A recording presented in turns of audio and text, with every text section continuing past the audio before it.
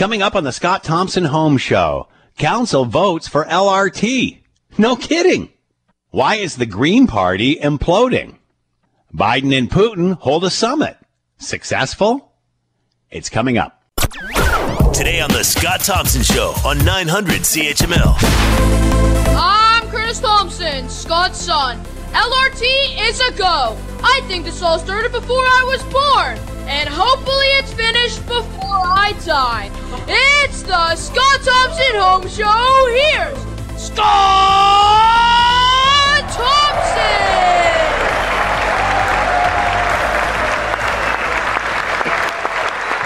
That's pretty good. We literally just wrote that in the last 30 seconds. Good afternoon, and he could read my handwriting. That's what's even more impressive. Good afternoon. It is 12:10. It is 900 CHML. I'm Scott Thompson. Will Erskine back at the station, keeping the Scott Thompson Home Show between the pipes. On, wow, great news breaking just as the show is starting. It looks like Hamilton's LRT is a go. You can jump into the conversation. Send us a note via the website, Scott Thompson at 900CHML.com. Hamilton's General Issues Committee has voted 9-6 to negotiate a memorandum of understanding with Metrolinx to build the LRT. Pending City Council approval next Wednesday, it means the city will accept a federal and provincial government offer of $3.4 billion to build the 14K line from McMaster to Eastgate Square. Councillor Brad Clark remains opposed to the project, saying he speaks for most of the Ward 9 residents, but he has applauded Mayor Fred Eisenberger for his advocacy. Here he is. I didn't think the feds were going to come on board. I think I told the mayor that. I think I was pretty candid with him that, wow, the odds of this happening are pretty slim.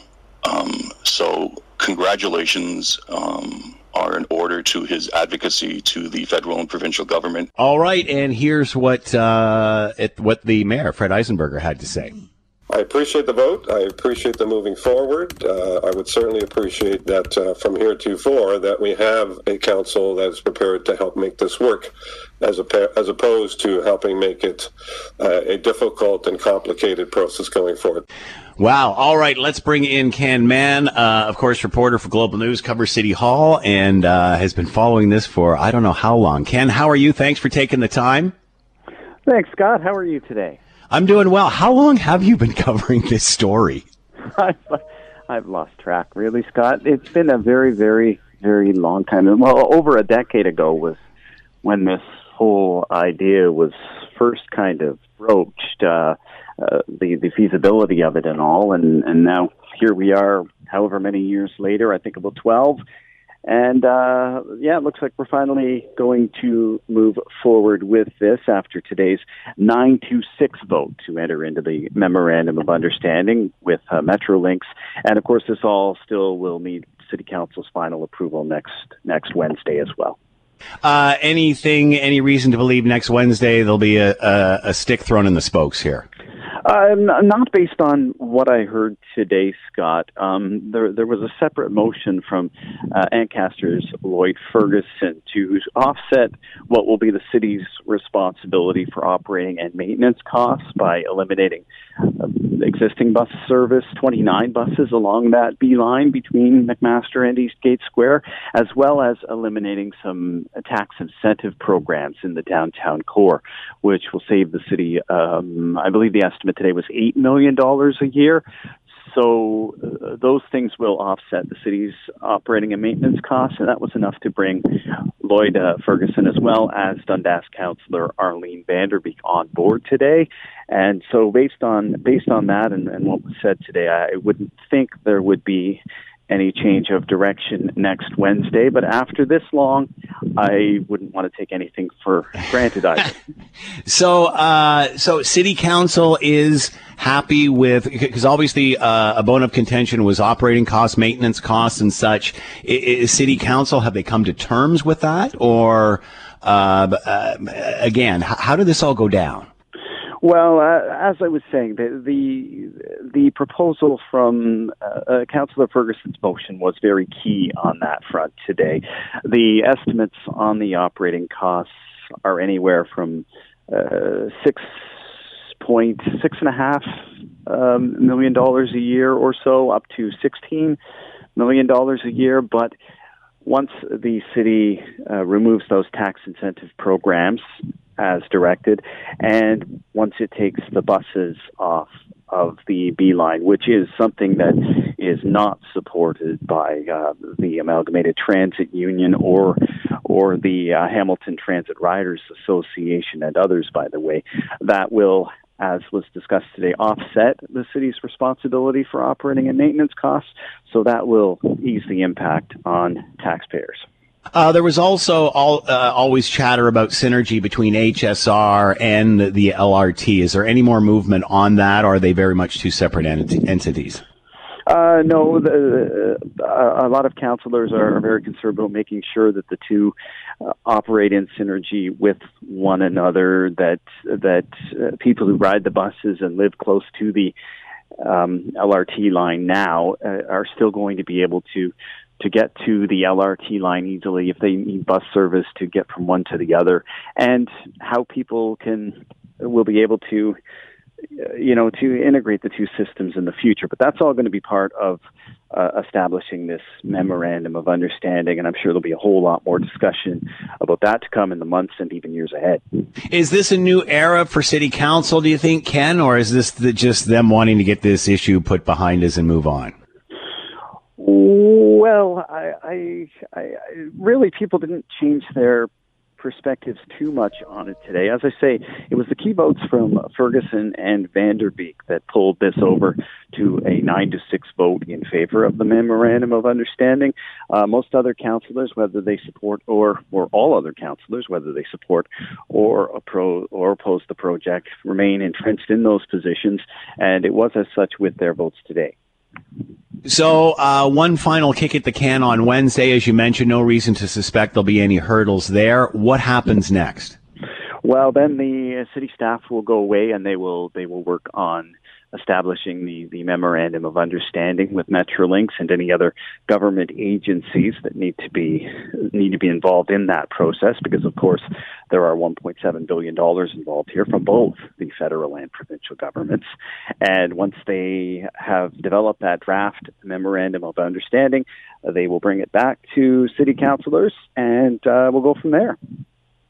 All right, an exciting day, but mind you, as Ken has alluded to, we've had those in the past. Ken Mann with us, yes, Global News Radio 900 CHML, covering the LRT beat, and certainly good news at this point for the Hammer. Ken, thanks so much for the time. Be well. Thanks very much, Scott. Have a great day. You too. Let's bring in Larry Deaney, former mayor of Hamilton. He is with us now. Larry, thanks for the time. Hope you're well. Well, I'm certainly better after learning of that vote, that's for sure. So what are your thoughts? Where's your head right now, considering how far we've come?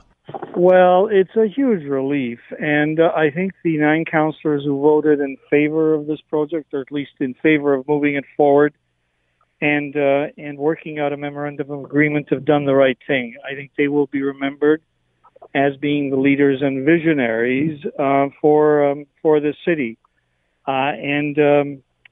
Perhaps the accolades will come only after the LRT is built.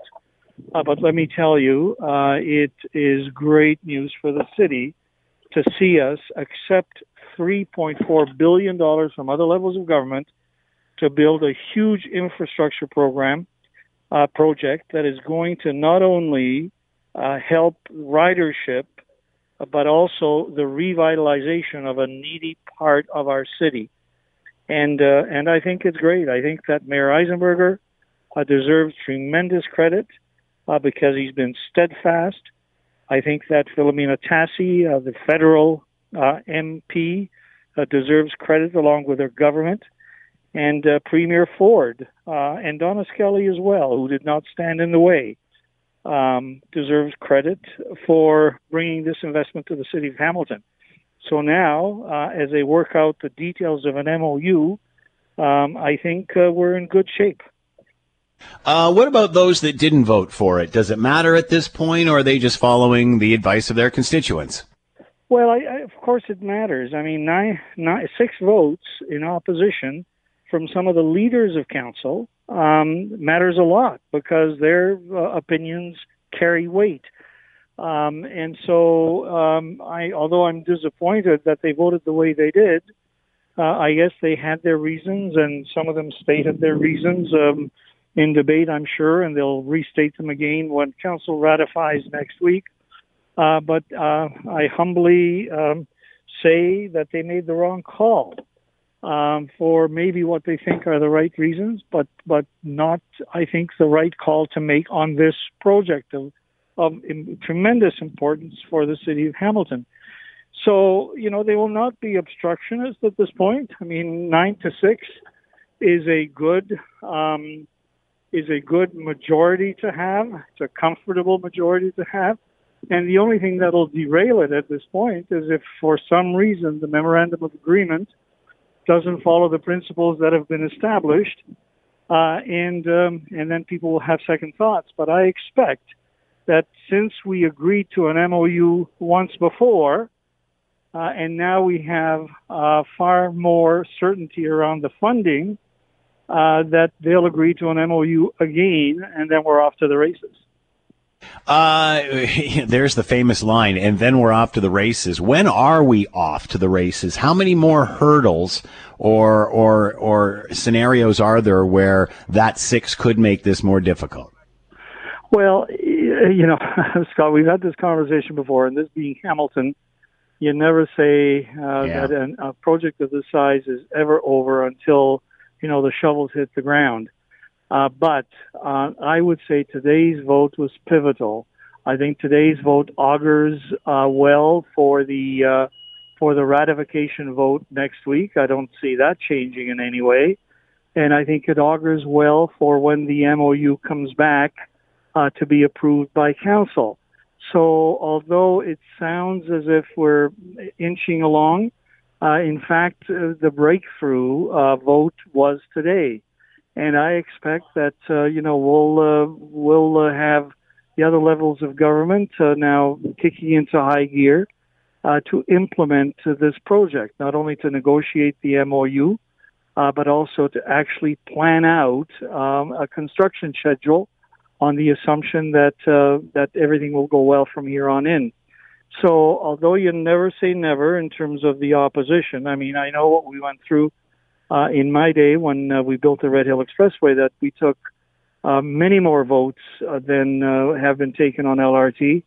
And at the end of the day, there were, citizens who couldn't accept reality or what was good for the city and protested. And, they sat on trees and they sat in the valley hoping to stop bulldozers, but we managed to do that project. In spite of that opposition, I don't expect this same level of opposition here, but there still may be some agitating, but Council has made a pivotal decision, and I think they're not going to be sidetracked from pushing this forward.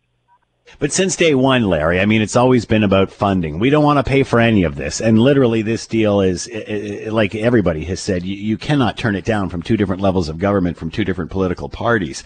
So as funding, slowly becomes less and less of an issue, I mean, are we not running out of excuses not to build this? And now it looks like those on council that wanted to save face have saved face. The vote went through anyway, and yet they, so the city gets its win and they get their win because they get to say that they were sticking up for their constituents. At the end of the day, are we not running out of reasons or excuses to build this thing? And wouldn't that be nice if those who have said no, and they've said no perhaps thinking that they had to reflect their constituents' views, which is knowing that it would get knowing that it would get voted through anyway, Larry, and that's right. That's just anyway. And that's sometimes the cynical game that's played. But I have too much respect for those people who voted no. I've not had a chance to speak to too many of them in terms of their rationale, other than what they said publicly. But I'm hoping now that they see that the train is moving in one direction, that they'll come together. They'll say to their constituents, we fought the good fight, it's moving forward, and now it's time to push in the same direction. I am hoping that still will happen, and maybe it'll happen as early as next week, although maybe I might be being a tinge idealistic to assume that.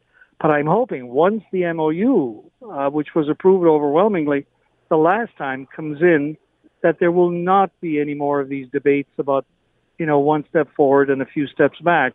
I'm hoping that people will understand the significance, the importance We've had the democratic debate. We've had the democratic vote.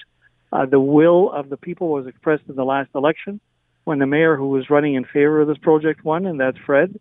And now we've had levels of government step up, and we're moving. And it behooves all members of council now to push in the same direction. And I'm hoping that that'll happen. That'll be a great message to Hamiltonians, frankly. It'll be, look, we represented you. The will of the majority of council went the other way. Now it's important for us to be part of the government and not the opposition. Larry Deanny with us, former mayor of Hamilton, talking about LRT council votes to go ahead with a memorandum of understanding, another step closer and another big day for the Hammer. Larry, as always, thanks so much for the time. Be well. All the best. You're listening to the Scott Thompson Show podcast on 900 CHML. Feel free to send us a note via the website, Scott Thompson at 900CHML.com. Lots of comment coming in on LRT. Council has voted to continue with the memorandum of understanding, 9-6 vote. Still 6 that didn't vote for it, but it passed. To which Dave says the corks would have been popping in KW and Greater Toronto if we turned down LRT. For once, we will be popping the corks. Hamilton is becoming a city to be reckoned with. I would agree with that. To which Tavares says, now the old people can drink coffee on a steady train. Oh, I love it. Feel free to jump into the conversation. We would love to hear from you through the various means to get a hold of us. All right. Whether you follow the Green Party or not, you've no doubt heard of them in the last couple of days a lot because they've been in the news in regard to their leader, Annamie Paul. And at one point, it looked as if she was going to get ousted as leader, and there seemed to be a movement on to do just that. It didn't appear that Elizabeth May, the former party leader, was supporting the new leader in any way, as well as another MP walks across the floor from the Green Party to the Liberal Party. Not another, a Green Party MP. To talk more about all of this, Muhammad Ali with us, senior consultant, Crestview Strategies, and is with us now. Muhammad, thanks for the time. I hope you're doing well. I am. How are you? I'm doing good, thank you. So explain what is happening with the Green Party here. To those that may not have been following all of this, what's happened? So I think everyone's getting a crash course on how the Green Party's internal operations work. So right now, the current kind of short term, we're hearing a lot about the internal fissures around the Israeli-Palestinian conflict. As you can imagine, that was a very polarizing situation and can have very polarizing viewpoints from a number of people, including in political parties. But there's been a lot of rumblings and internal conflicts that have been, spilling out into the public for a number of months for the Green Party, particularly ever since Annamie Paul became leader. And she had her by-election bid that she lost to Marcy Inn. So there's a lot going on there in terms of just big party problems for a small party, and we're seeing a lot of power struggles, Elizabeth May and such, and you're seeing folks kind of leave the party, and former leaders such as of the party are also kind of speaking out. So it's a lot of chatter, a lot of airing out of dirty laundry right now in the public. I've spoke on this many times, and I believe that what is happening here is the Green Party is trying to find a common denominator within its party for policy beyond the environment. The Green Party movement obviously focused, mainly on the environment. That's how they started and got Canadians' attention. As time has gone on, they've certainly introduced and made Canadians aware of the climate change discussion. But now, as time goes on, decade later or so, all parties have some sort of green platform, have some sort of environmental platform or climate change platform. So therefore, how relevant is the Green Party now, especially when they appear to be a one-trick pony? The trouble now seems to be that as they're building depth or bench strength in trying to come up with other issues, other policy on issues that it takes to govern, whether it's fiscal, healthcare, social issues, what have you. That's where the parties disagreeing. I mean, they all have a common denominator with the environment. Beyond that, though, that's where the work needs to be done. Is that accurate? Yeah, that's pretty accurate. There's, you're right. Like, the party started as a kind of like a single issue kind of party, and Elizabeth May being the kind of face of that movement, really what the Green Party was for a long time. And then you came to a point where, as you will remember in the last election, there's a lot of chatter that the Green Party could make significant seat gain, probably at the expense of the NDP.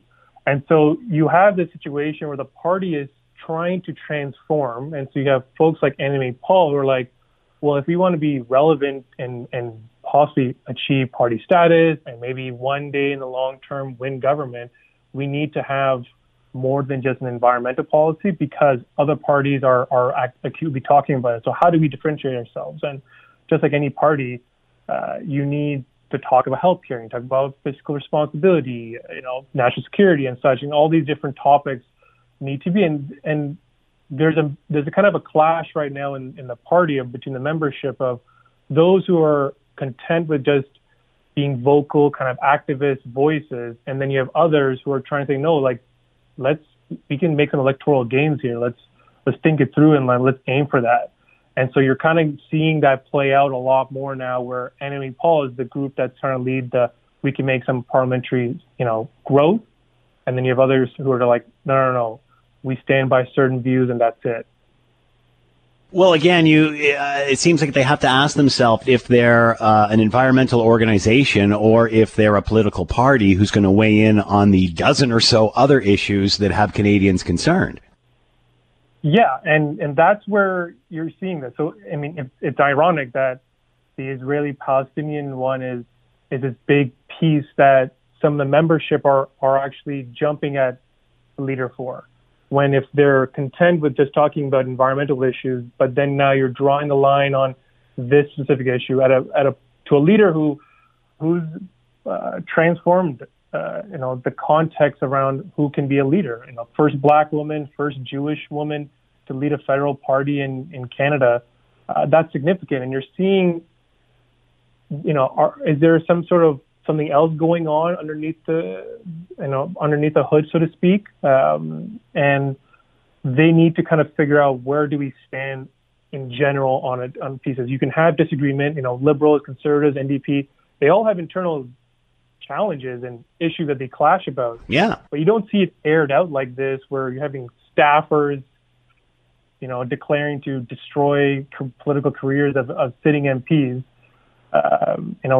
Very, very strange situation.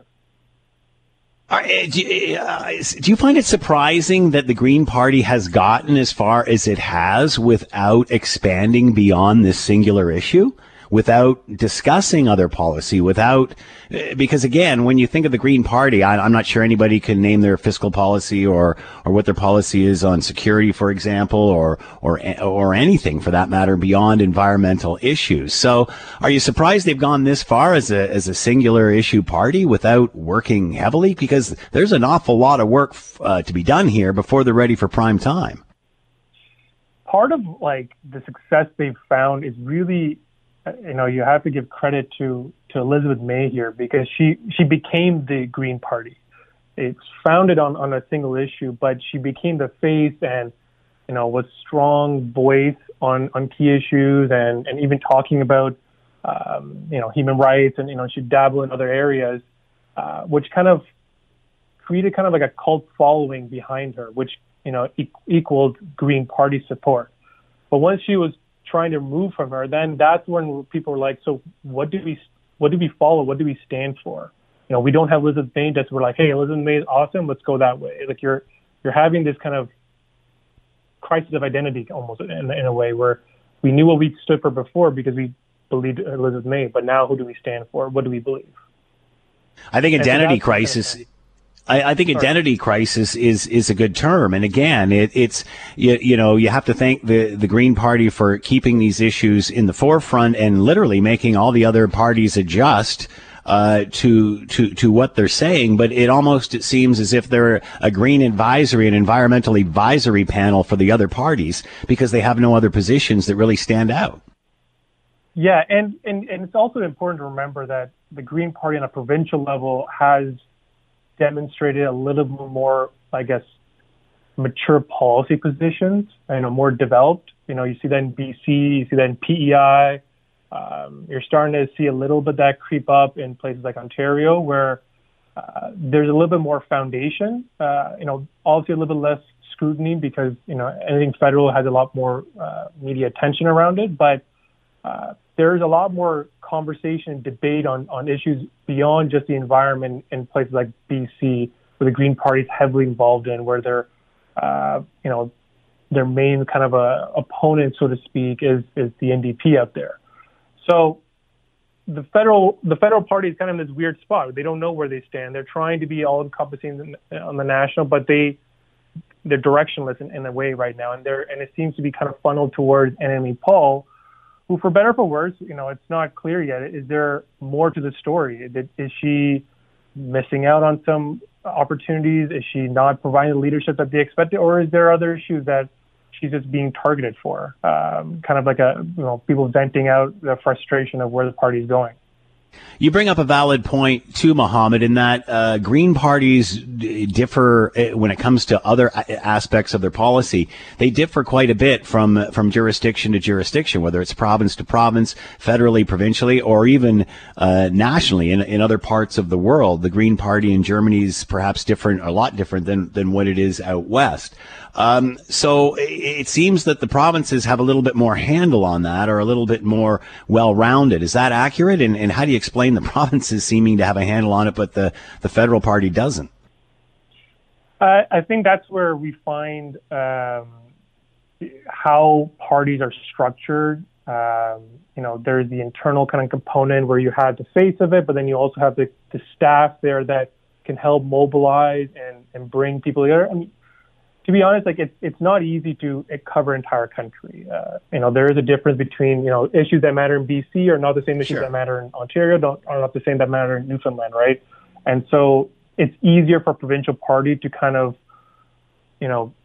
gravitate around core issues that matter to a specific demographic or specific region or province. But you also will see that the provincial parties will have a different structure to them, and there's a different kind of hierarchy that exists so that people stay in line, but also understand that there can be healthy debate, but you need to understand what's the goal. And I think you're seeing in some of the provincial iterations that there is a general understanding that the goal is let's amplify the environmental message, but also seek growth in the legislature for seats. It appears that, they're having a struggle growing beyond Green. What about MPs crossing the floor, or an MP crossing the floor? What does this mean for the Liberals? For the Liberals, this is a good get. Fredericton is one of those, swing ridings in the 2019 election. Jenica Adwin, who's the Green MP that now turned to a Liberal MP, she beat out the incumbent, Matt DeCourcy. And it was a tight three-way race. So for the Liberals to snag a solid MP from the area with a little bit of political brand awareness from her dad being a local politician as well, that's a good get for them, particularly as they try to build up and strengthen their Green creds in a part of the country that the Green Party was actually hoping to make some electoral success. So, voters that saw Jenica Adwin as a viable candidate that can speak to their issues, also cares about the environment, that is a big get for Liberals to validate themselves in a key seat in a key riding. What about her constituents? How would they feel? Constituents will need to kind of assess on their own, right? And I said, it was a hotly three-way race. So voters can swing, left or right or Green, Liberal, Conservative. So really, Jenica will have to explain to voters and to her constituents why she made the change. And she's trying right now, but that conversation will happen at the door. she'll be able to attract Liberal voters that didn't have a candidate to vote for. So there is another base out there for her to tap into. But also the Green voters, there is a reason why they gravitated towards her. She might be able to pull some of those votes over, but she might lose some. I think that's kind of a natural reaction in a floor closer that we see with in other situations as well. What does this mean for the NDP? Anything? I don't think this means much for the NDP, particularly out in Brunswick right now. They weren't doing too well polling-wise. I do think they do run into the issue that if the Liberals are seen as a viable, environmentally conscious party, that even a Green Party member would go to them. The NDP have really tried to champion and wedge themselves and make some space between the Green and the Liberals on the environment file. Their inability to been a player in trying to get her to come over doesn't look great. Doesn't really hurt them too much, but it doesn't look great. It doesn't help them. What does this do for the credibility of the Greens? The whole leadership issue plus the MP. How much influence do they have in Canada? The movement is situated, right? That there aren't huge swaths of Green supporters across the country. So when you only had 3 MPs and now down to 2, that's a third of your caucus gone. When you're trying to grow, there will be, we're seeing the questions of enemy polls of leadership. Can she hold on? It's unclear. You're seeing a mobilized Quebec wing that wants her out. You're seeing, the kind of machine of the party, trying to figure out where's the right spot. Is Paul the right person? The Green voters will be wondering, where do we stand? Where do we go from here? Because if a star candidate like Jenica Atwin for them in a new part of the country where they can find electoral success leaves, do we have the right approach? Do we have the right policy? Do we have the right leader? Those are valid questions that need to be answered, whether it is by Paul or whether it is by another new leader. All right, Muhammad Ali with us, senior consultant for Crestview Strategies. Muhammad, thanks so much for the time and insight. Much appreciated. Be well.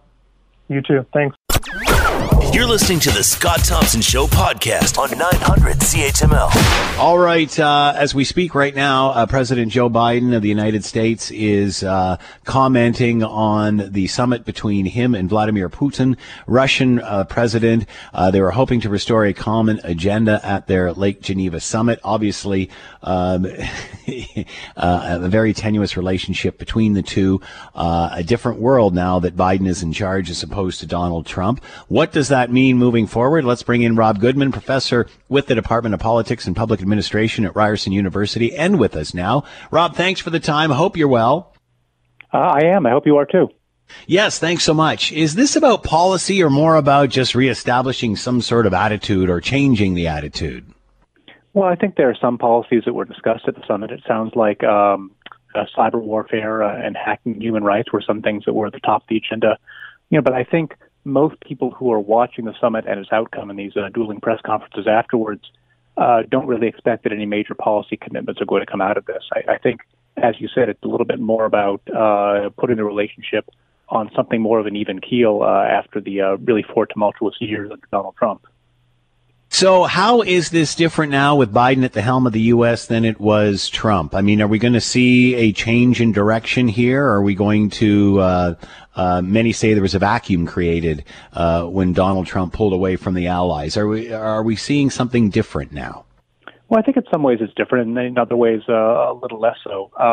I think President Trump in many ways was personally very sympathetic to Vladimir Putin. I think we saw that at the 2018 Helsinki summit, in which Trump said that he had Putin's word that there was no interference in the U.S. election, and left it at that. So I think on a personal level, Trump really looked up to Putin. But on the other hand, I think when you look at structurally about the way that the two countries interact on the world stage, and you look at the way that other politicians in the U.S. react to Russia, I think what we saw is that despite Trump really trying to change the relationship a little bit, there was legislation in Congress that increased sanctions on Russia. There is still a lot of hostility and animosity to Russia coming out of U.S. Political leaders across the political spectrum. So I think just focusing on the relationships of the two people at the top doesn't really get the whole picture. I think the whole picture is that, despite the fact that I think Trump tried to change the U.S.-Russia relationship, it was a lot stickier than he might have anticipated. That being said, does Putin change his course now? Does he realize he's dealing with somebody completely different? Well, it's interesting to see, how Putin reacted to Biden. One thing that was interesting to me is a comment that he made in an interview, I believe, with U.S. News before the Senate started, in which he said that in many ways Biden was a more predictable counterpart than Trump was, and just because Biden has been someone who's been involved in foreign policy and U.S.-Russia relations on a high level, going back to the 70s or 80s when he was visiting Russia, leading an arms control delegation from the U.S. Senate. And so I think in many ways, Russia and Putin specifically know what they're getting with Biden, someone who in many ways doesn't want to rock the boat of that relationship. And recently referred to Putin as what I called, I think in Biden's words, a worthy adversary. I think my impression is that this is the sort of language that Putin and Russia in general likes to hear, because what they're really after on the level of symbolism or perception is the idea that the U.S. and Russia are geopolitical peers, that they can talk as something approaching equals. And I think that if that's I'm not sure what kind of policy commitments are going to come out of this, but I think if there's anything that Putin wants to come out of this symbolically, it's the idea that despite the fact the U.S. and Russia are adversaries, they can relate to each other, more or less as important players in the geopolitical stage, rather than the U.S. really trying to dictate to Russia, which I think was in many ways the case after the fall of the USSR back in the 90s, which for many Russians of Putin's generation was sort of the traumatic geopolitical experience of their lives. Obviously, the G7 winding up just prior to this, allies seeming almost giddy. They were so united and things were seemingly back on track. How does Putin feel about that? Well, I think having a united front between the U.S. and the allies is always worse from a Russian perspective. I think if you looked at Russia's approach to the U.S. In a geopolitical perspective, I think what they were after was trying to, the greater extent possible to pry the U.S. apart from its allies in NATO and the G7. That's been a Russian objective for quite a long time, and I think it's fair to say that NATO itself has for most of its existence, and certainly in recent years, understood its mission as being an organization that was all about countering Russia on the world stage. So the extent that Russia was able to drive any kind of division between the NATO partners over, say, issues like defense spending, that was in Russia's interest. So to the extent that the U.S. and its Western European allies are a little bit more on the same page now, or at least get along better on an interpersonal level, I think that's probably good for NATO and less good for Russia. But on the other hand, whenever I talk about these issues, I always try to caution people that the structural issues that are in place, the issues about defense budgets across the NATO and G7 allies, the issues about the strategic interests of all the countries concerned, they don't really change from administration to administration. Personnel changes at the top and leaders change at the top, but interests in the way the countries interact is more permanent in many regards. So despite the fact that the U.S. and its G7 and NATO allies are probably getting along better interpersonally these days, I think the effect of that on geopolitics and policy is always going to be a little bit more limited than it looks like in the aftermath of one of these big events that are staged for public consumption. You were talking about cybersecurity, obviously, on the docket for this. We certainly remember what happened last U.S. election, Russian interference and such. It seemed, and I caught a little bit of Putin's press conference here when I could, but it seemed that they were, or he was denying any of that. How do you move forward on something as large as cybersecurity? Well, that's really difficult. I think Putin certainly did deny there's any kind of Russian interference in the election, as well as in more day-to-day hacking of U.S. institutions that U.S. intelligence services think are coming from Russia. And he also pointed the finger at the U.S. I think he said that the U.S. as well is also a big rule breaker when it comes to cybersecurity and hacking. As far as I'm concerned, it seems to me that when you're dealing with two superpowers, both of them probably don't have entirely clean hands. Both of them probably have extensive cyber warfare programs. So I think the best thing to do, and this is not something that's going to be hammered out in a couple of hours at the summit, but the best thing to do is get some kind of deterrence in place. The idea that if both countries recognize they each have the capacity to seriously screw up the other's infrastructure, we might be able to get some kind of if not mutually assured destruction, then something like a mutual assurance that things could get a lot worse for either party to the relationship. I think that's going to be hammered out over time, probably not in a 4-hour summit meeting. And on that point, Rob, it seemed as if Biden, again, and I caught a portion of the news conference, Biden made it very personal. You see the leaders, especially of countries such as Russia or China, very stone-faced, very not very personal. Biden, very much the opposite type of person, and said on his news conference, I said to Putin, and I'm paraphrasing here, how would you like it if someone shut down the equivalent of the Colonial Pipeline and demanded ransomware from you? So that is a direct shot, very similar to what you're talking about. If these tables can turn quite quickly. No, I think that's certainly the case. I think. What about your thoughts on offering that? What about your thoughts on offering that personal opinion that, what if we turn around and did that to you? It doesn't. It seems like it's not diplomatic language, but yet was effective. Yeah, I think so. I think it's certainly the case the U.S. has those capacities. But, I hope it doesn't come to that, but it certainly could.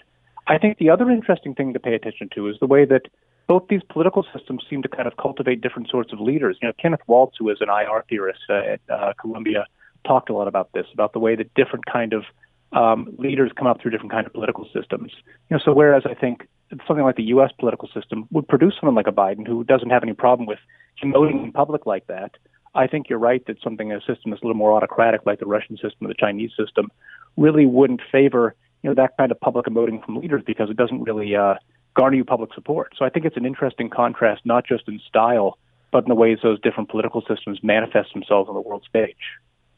This is a little out of left field, or maybe right field. But we obviously know the difference in perspective Biden had as opposed to Donald Trump on Russia and Vladimir Putin and such. We often talk about the control that Donald Trump still has over the Republican Party in the United States. How do you think he's feeling about this summit? Oh, boy. Well, he's probably feeling left out, and he's probably frustrated he can't tweet about how much Biden screwed up in his opinion. But I think in general, the interesting thing to point out is that a lot of foreign policy realism on the Republican side has just sort of, vanished overnight because it's a party that is so enthralled to President Trump and his whims on the world stage that I think whatever kind of posture President Trump would take towards Russia, you'd have 90% of the Republicans in Congress and in the country as a whole rushing to endorse it. We just saw this in the U.S., and this is, I think, still a fresh memory, that there was an insurrection at the U.S. Capitol, a deadly insurrection. It was an attempt to stage an auto coup to overturn an election. There were a handful of Republicans, people like Liz Cheney, who thought these were impeachable offenses, who thought that President Trump had no business trying to overturn an election, even though they agreed with him on policy, and they were purged from the party. So I think we saw a pretty clear demonstration that the details of the policy don't matter, whether it's cozying up to an adversary like Russia or overturning an election. I think what matters a lot more is loyalty to the president and to the base of the party that the president represents and speaks for. And I don't think that loyalty is going anywhere anytime soon. I think he's still a contender to run in the 2024 election. And until he says he's not, I think that's where the center of the gravity of the party is going to be for the foreseeable future.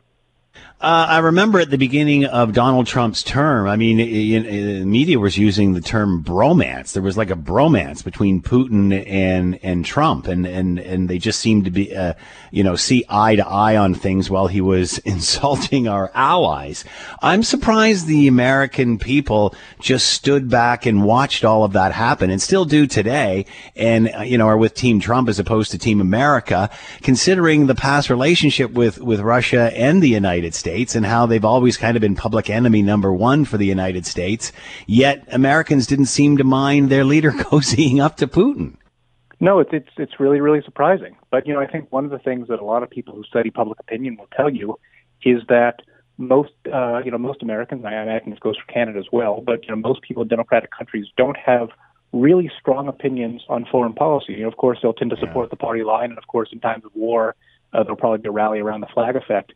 But other than that, it seems like people's opinions on foreign policy tend to follow, and not the other way around, their opinions on domestic policy. So when you see the leaders in your party or your party elites or someone like a Donald Trump sending a very strong and public signal that Russia's okay, Russia's our friend now, Putin has our interest at heart, he's a defender of the West against, whatever boogeyman of the day it happens to be.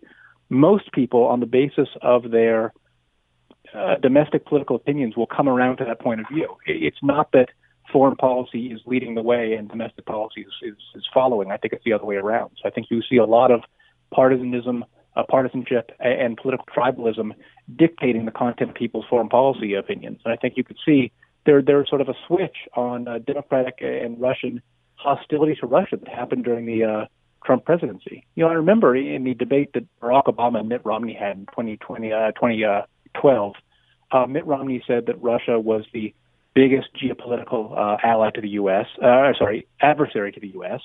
Barack Obama sort of laughed at that point and said that Romney was living in the Cold War.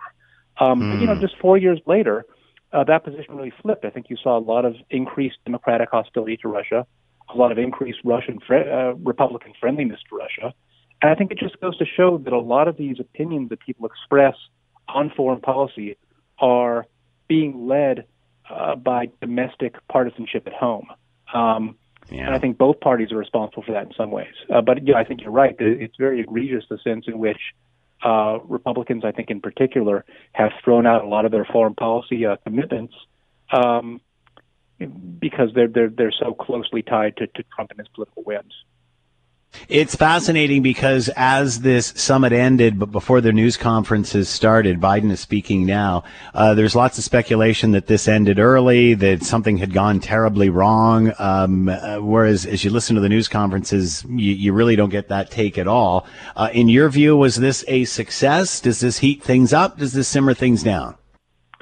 That's a good question. I think we're going to find out a lot more in coming days. If something did go terribly wrong, I assume we're not going to know about it in the short term, but stuff will probably come out over time. But I do think to the extent that this relationship between, two nuclear powers, two adversaries that are armed to the teeth, can go forward on a normal basis, on the basis of continuing to restore the ambassadors to each country, being able to have these sort of regular summit meetings, being able to treat one another as respectful adversaries rather than something worse or with more animosity. I think that's all to the good. And I think it's fortunate, at least, despite the fact that opinions on Russia differ across the partisan spectrum in the way that I just said, I think it's probably to the good that Biden is someone who's been dealing with Russia and negotiating at a high level with Russian leaders and politicians for many, many decades. I think he's the kind of person that, at least as far as that relationship goes, is not inclined to rock the boat. And I think when you have two parties that are armed to the teeth with nuclear weapons, boat rocking is not something that you want. So for me, that's a good sign. How is China viewing this summit between these two? That's interesting. I think that China, in many ways, has occupied much more of a boogeyman role in the way that Biden talks about foreign policy than Russia has. And I think especially in domestic policy, you've seen the way that Biden has tried to argue for stimulus spending, for tech spending, for infrastructure spending, on the basis of geopolitical competition with China. Again, I think as far as getting those domestic policies passed, that's a potentially successful gambit, just because fear of foreign adversaries and fear of foreign competition has traditionally driven a lot of U.S. domestic investment and a lot of U.S. progress in other ways. And I think it's interesting to think about the history of the way the Cold War and civil rights, for instance, interacted the U.S. The way that U.S. politicians were able to say, we're being watched in terms of our commitment to democracy and to civil rights at home. We have adversaries around the world who are pointing to our potential hypocrisies. We have to deal with them. And I think it's interesting to see that if Russia isn't occupying that sort of role, the role that motivates changes in domestic policy, China might be coming to occupy that role over time in the way that U.S. politicians talk about it. I don't think that's necessarily a bad thing. But again, in any case, when you have two rival powers, you want to make sure that there are at least regular and stable and predictable relationships between the governing elites in both those countries, because those sorts of relationships can become dangerous and get out of hand very quickly. So I think China is watching this, and I think hopefully seeing that Biden is not someone who's inclined to rock the geopolitical boat too much. But on the other hand, I think geopolitically we've seen that China and Russia, despite an earlier history of conflict, share a lot of common interests around the world. Perhaps more so than the United States. So which bad guy do you believe? Yeah, that's a really good question. I think that I would say in general, it's not always great to think about international relations in terms of good guys and bad guys. I think that's a particular a trap that a lot of U.S. Political thinkers can fall into. And I think if there's anything that comes out of the U.S. recent geopolitical experience around the world, trying and failing to seat democracies in places like the Middle East, it might be a turn toward a more realist kind of thinking in which there aren't really good guys and bad guys, but there are interests that can be balanced off against one another. And I think Biden, in many ways, to be sympathetic to that kind of school, and whether or not he is personally sympathetic to it, it seems to me that an increasing number of people in the U.S. foreign policy making elite are a little more sympathetic to it, just because of the really rough experience of U.S. foreign policy over the last generation or so, going back to 9/11. Interesting discussion. Rob Goodman with us, professor with the Department of Politics and Public Administration, Ryerson University, talking about the meeting between Biden and Putin and more still to come out of all of that. Rob, thanks for the time and insight. Much appreciated. Be well. Thanks so much for having me. You be well, too. The Scott Thompson Show, weekdays from noon to 3 on 900 CHML. This is the Scott Thompson Podcast, available on Apple Podcast and Google Podcast or wherever you get yours. And don't forget to subscribe, rate, and review so you don't miss a thing. I'm Scott Thompson, and thanks for listening.